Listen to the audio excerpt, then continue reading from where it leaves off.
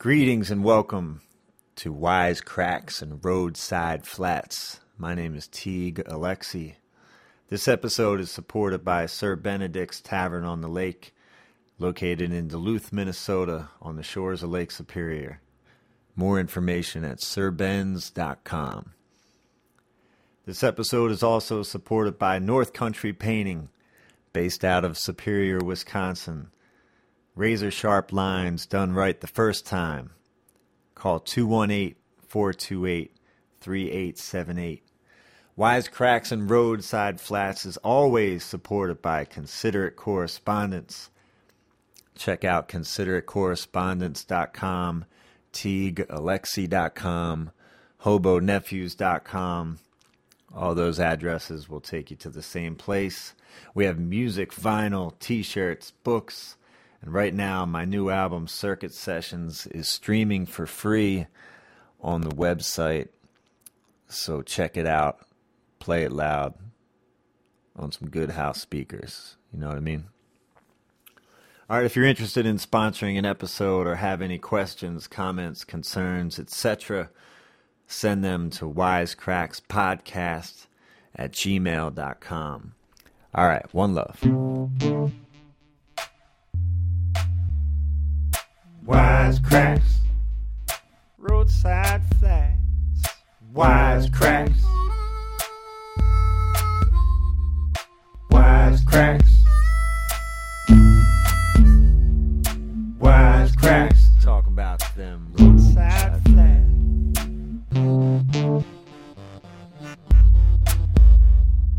Wise Cracks, roadside flats, Wise Cracks, roadside flats, Wise Cracks, yeah, those roadside flats, Wise Cracks, Wise Cracks, roadside flats. Rocky Mountain false alarm. It's a true story. So anyways, we're all attracted to the mountains, obviously, or we wouldn't be here. Except for maybe Teague, who isn't feeling so hot about the mountains right now. But I was on a run of winter shows through the ski mountain towns of Colorado with fellow Duluth singer-songwriter James Moores. I felt hungover, but hadn't a drop to drink. Some sort of flu?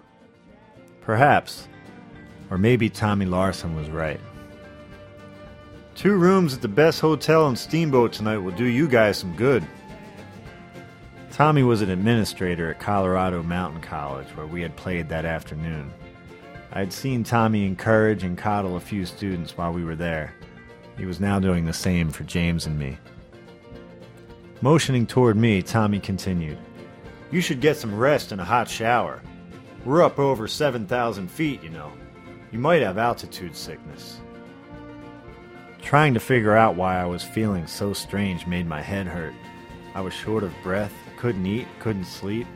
Never heard of altitude sickness. But Tommy's reasoning sounded logical compared to the clamor and gibberish in my own head. thankfully, so far, Teague's altitude sickness hasn't taken the nauseous form. So it's all dry in the van right now.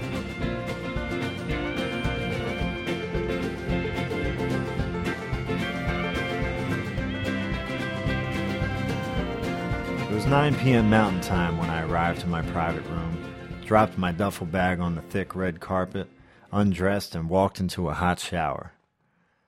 I turned the faucet all the way to the red and kept the hot water running as I slowly dried off with a fluffy white towel. The moist air was good. Eventually, my entire hotel room filled with a dense steam. I turned down the lights and lay my head on the big, soft pillows of the big, soft bed, breathing comfortably for the first time in 3 days. I jumped off the bed. The smoke alarm. Each blaring bleep invaded my skull. Every movement I made sent electric shocks through my forehead as I struggled to hold balance. Arg! I groaned. I laboriously opened the window to the freezing mountain air. Being the type of cook who can start a fire peeling a cucumber, I've had plenty experience disengaging smoke alarms. Generally, a few rapid waves of a towel would do, but it was like a sauna in there. I could hardly see across the room. Another option was to remove the cover of the smoke alarm and pop out the 9-volt battery. Easy. I dragged over the desk chair to stand on. The cover was difficult to remove, but with force it came loose. No 9-volt batteries were inside this smoke alarm. No switches, no knobs or on-off buttons. Only wires. One red, one white. From close range, the stentorian bleep tortured my skull. The confusion was worse. I closed my eyes, slumped my shoulders, and started to feel sorry for myself. I squeezed my palms into my forehead and looked around the steamy room for a solution to this calamity. I saw only two options, red or white. I reached up and pulled out the red wire. Nothing. I stubbornly yanked on the white wire. Silence. Hallelujah. The bloody bleeper stopped bleeping. There was one thing. The instant I removed the white wire and my smoke alarm turned off, every other smoke alarm in the hotel turned on. I stepped down from the chair 1 foot at a time.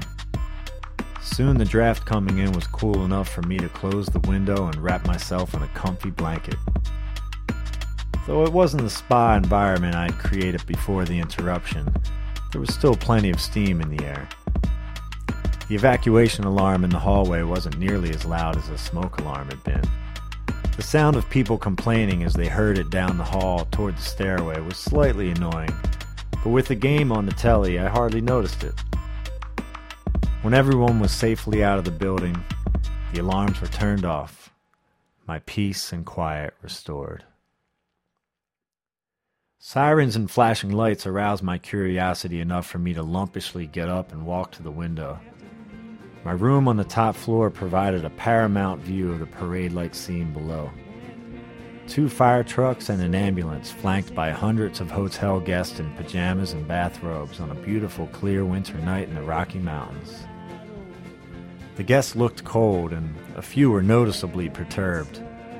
I couldn't blame them. These folks had paid good money to stay inside the best hotel in Steamboat tonight. Instead, they were outside shivering in the parking lot. You could spit an ice cube out there. I closed the curtain and crawled back under the covers.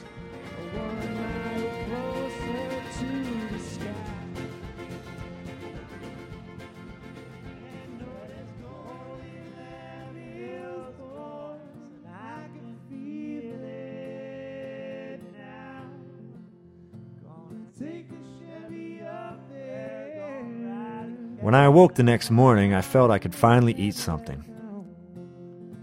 The hotel breakfast area was lively with conversation. "I heard somebody on the 3rd floor broke the circuit," said an exasperated woman. "I never did get back to sleep," said one droopy-eyed stranger to another, united in their discontent over last night's hullabaloo. "I still can't get the chill out of my bones. We were out there over an hour." Incorrect. Everyone was back inside within 45 minutes. 50 minutes at most. I pulled my winter hat down around my sunglasses, poured a cup of coffee, and returned to my room on the 4th floor.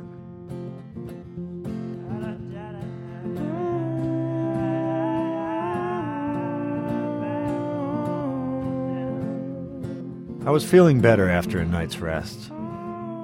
My head didn't hurt, I was breathing fine, and with my logic slowly returning, I decided it was time to go.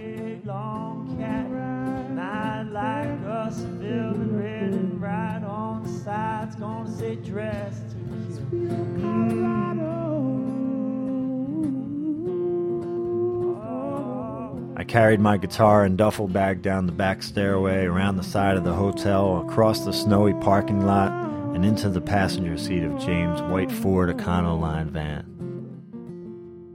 "Hey, man," said James. "You look better. Can you believe that fire drill?" "Yeah, hot topic in the breakfast area," I said. "Ready to hit the road?" I didn't see you outside last night. James buckled his seatbelt and shifted the van into low gear. You must have known it was a false alarm. Yeah, I said. Let's get out of here. I got burned up down in Phoenix. I was roasting in the sun. I moved up to Summit County. Now they call me a snowboard bum. There's a good time in the morning. There's a good time in the night. We are looking to find a good time deep inside of me, yeah, yeah, yeah. Deep inside of me. And I like to drink my coffee, the occasional cigarette. I like to eat my bag of chips with a bit of wet in my lips. Thank you for listening and subscribing to Wisecracks and Roadside Flats. Thanks to Sir Benedict's Tavern on the Lake in Duluth, Minnesota, and North Country Painting in Superior, Wisconsin for their support. There are 2 different live versions of my song Gold in the Hills in this episode. One is from the Hobo Nephews of Uncle Frank's show, joined by Trampled by Turtles at Hodie's Half Note in Fort Collins, Colorado in 2009. The other version of Gold in the Hills is from a Teague Alexi and Nicholas David duo show at the Fine Line in Minneapolis in 2005. I made the smoke alarm beat. The evacuation alarm beat was made by Angelo DeRosa. And the last song is called Deep Inside of Me, performed by James Moores. In the background right now is Don't Go from my new album Circuit Sessions, available at considerecorrespondence.com, teaguealexi.com, and wherever online music is sold. Contact us at wisecrackspodcast@gmail.com. Until next time, farewell. I send you 2 dozen roses. I really, really want to understand. Really, really want to understand. Give me half a chance. Half a chance. I will be twice your man. Don't go. Don't go, don't go. Don't go, don't go, don't go. No, don't go.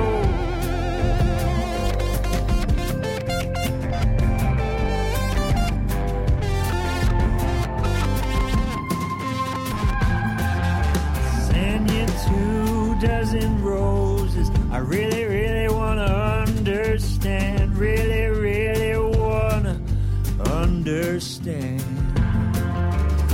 Don't go, don't go, don't go. Don't go, don't go.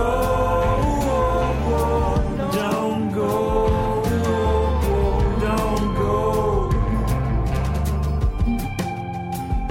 No, don't go. Rather have you moving slow so I can whisper. Wanna know you know it. Hard times wanna be there with you. Nothing like a roaring flame burning in the pouring rain. Something about the rolling thunder. Feel myself falling.